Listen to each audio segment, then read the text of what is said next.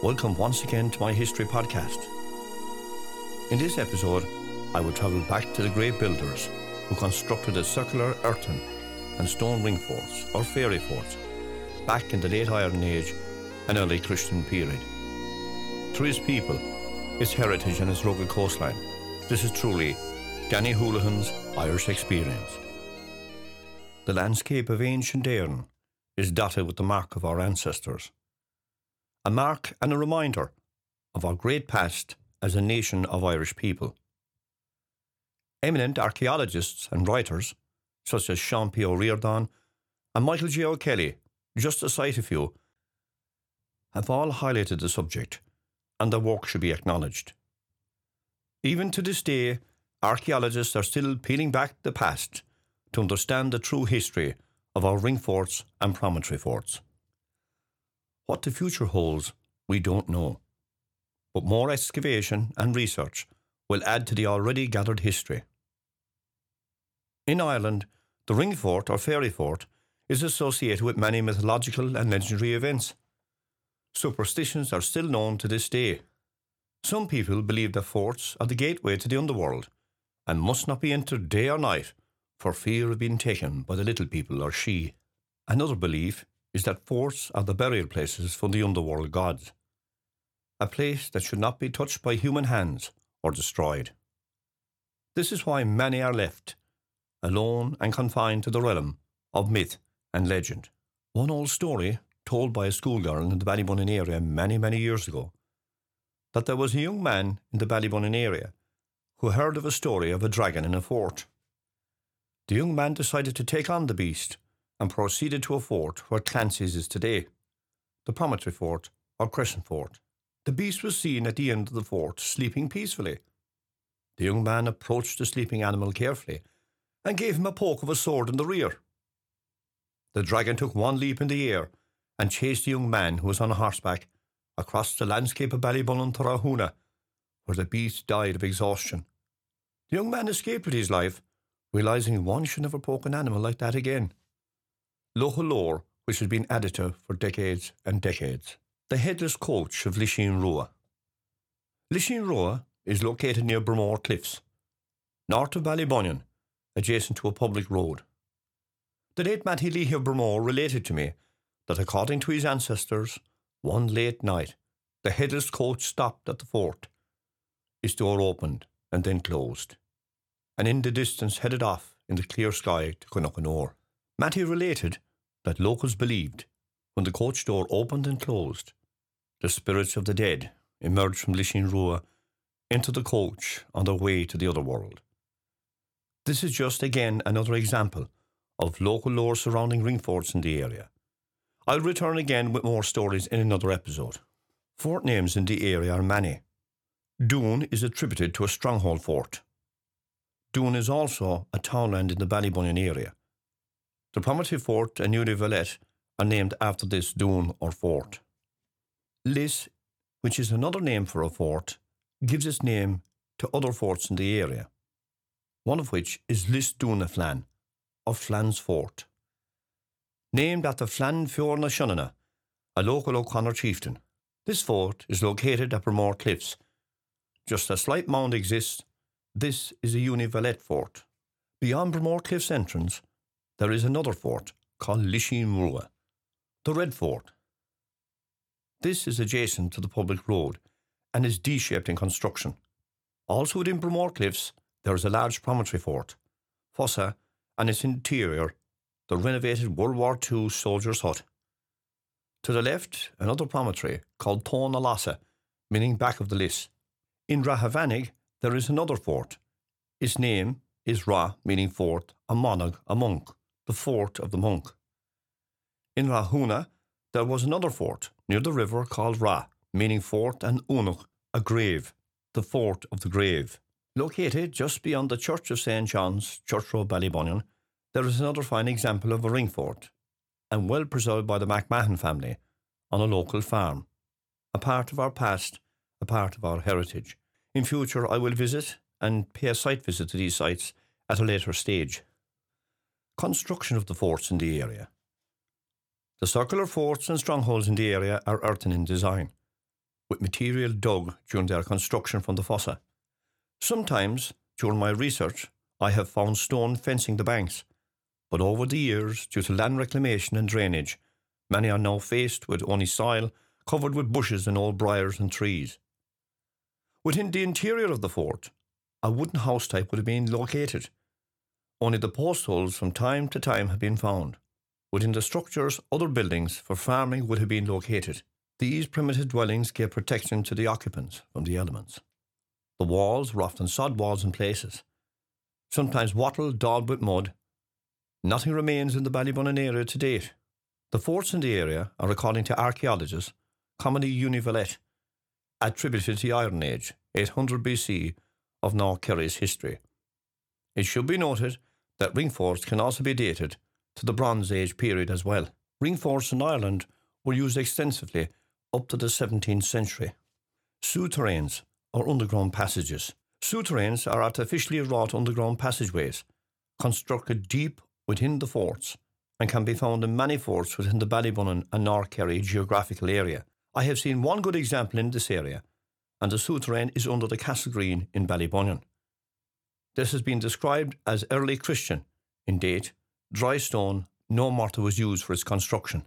If you want to see this unique piece of heritage, look at my YouTube video entitled Secrets of the Castle on my YouTube site. Another fine example is at Doon, within the confines of a crescent fort. These souterrains were used way back in antiquity for places for refuge if the settlement was attacked, and for storage for goods belonging to the settlement. Site visits to ring forts. Over the last 35 years during my extensive research, I have visited many ring forts and promontory forts in the Kerry area, including Kerry Head, Ballybunion, Doon, Doon Point, Fermor Cliffs, Lick Promontory and Beal, just to mention a few. What fascinates me is the workmanship that was undertaken to choose the site, plan its size and construction, coupled with the natural areas where the ring fort was to be located. All aspects were thought of during the planning process. Strategically chosen for a good vantage point, also for safety of the settlement, coupled with a water source, either a nearby stream or spring well. Locally sourced raw material was used in the construction of the ring fort. The excavated material was dug during the construction, was employed for the circular enclosing ditch from the fossa. Included in this was stone, which in some cases was used to fence the fort. In some cases, a souterrain or underground passageway was constructed, which when used was an additional room space for the settlement. Some of these souterrains, even to this day, have been found intact, but I have to stress must be treated with caution when found, as they are very dangerous to enter, and often fragile movement, when just uncovered, may cause them to collapse.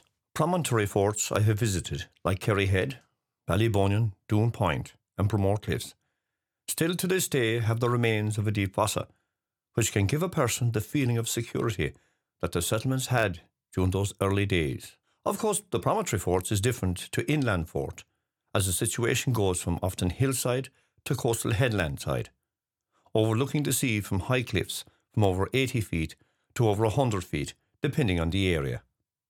Souterrains are again in position within these type of fort and are quite dangerous, especially near steep cliffs, and should not be explored. I will give a few examples of the forts I have visited to give you a sense of what I experience. Kerry Head Promontory Forts. I visited Kerry Head a few years ago as part of the North Kerry Geological Survey. On my approach to the site, what struck me was the elevation of the fort near the sea. Very high rugged cliffs protected the fort. Parts of a deep fossa remains, and it's still a defensive site. In the Ballybunion area, the much-loved remains of Ballybunion Castle stands on the promontory fort of the Clan Conora. Part of the fossa is there, though a footpath covers it from view. A small section of the mound still exists, but you can get the sense and feeling, like Kerry Head, of safety and defence. Another part of the structure, a second fossa, remains, just in front of the old castle ruins, but is covered with a tarmac footpath. Deep within the promontory fort, there are several passageways, both tunnelling and souterrains.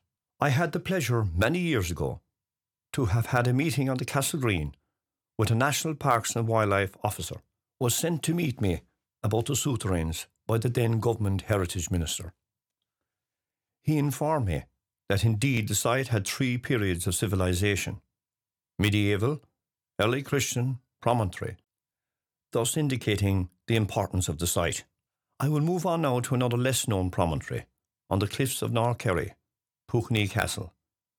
Again, like some of the others, very little is known of the promontory, sited on the cliff edge north of Ballybunions Lady Strand. On approaching the promontory, one can still see the remains of the fossa, which is gravelled. The centre was filled in over the years. Beyond the fossa, the castle ran convex to the land. According to some sources, I have yet to validate, that a spring well existed within the site for the settlement. One can just imagine a small settlement living on the edge of the cliff in those bygone days. Located just beyond the castle meanders a scenic walk overlooking the Nuns Beach and the Virgin's Rock. To the right of the Virgin's Rock is a headland. Located there is another promontory fort, known as the Danish Mound. Sources have stated that this is an association with the Danes, but to date this has not been proven. Very little is left of the Danish Mound, only parts of a ditch and fossa remains, nearing its last stages of erosion from the weather.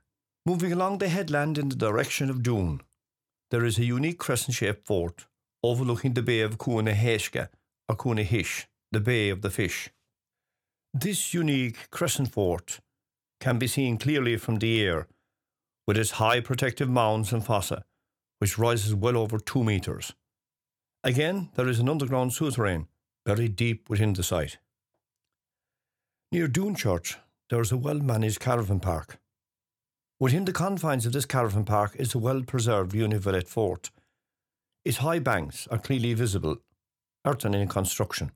The site is well preserved by the owner of the caravan park. Doon Promontory, or Riach na File. Just beyond the ruin of the old Doon Creamery, to the right of Cuanaheshka, is a large promontory fort of Doon Point or Riach na File. In fact, there are two promontories, one where the ruin of old Doon Castle is, the former resident of Cunnacour. The second is a large promontory, projecting seawards. The remains of a fossa can clearly be seen. Only a small section of the interior is left. It should be noted that this area was also known as Fossil Point. When I visited the area many years ago, I found several large fossils. But again, like all sites, this is on private property, and permission to enter must be obtained from the landowner. Bramore Cliffs Promontory. At Bramore Cliffs, where there is a top-class walk provided by the owner, who has developed one of Ireland's most famous cliff attractions, visited each year by thousands of visitors. I will return to Bramore Cliffs in the future for an extensive walk and talk. The landscape of our country is dotted by the homes of our ancestors, the ways and customs they practiced. It is only fitting and true to our culture that as many of our forts we have left should be preserved for future posterity to enjoy and study. Due to the course of modernisation of our country, many of our forts and monuments continue to be lost. By all means move on, but not at the expense of our past. Without understanding our past, we cannot bring our valuable heritage to future generations. Teaching our younger generations our great history enhances our culture and respect for our built heritage. I have included just a few visits in this podcast, and I will return to the forts and promontory forts in the future. The rugged coastline and its stunning views, all interwoven into Danny Houlihan's Irish experience.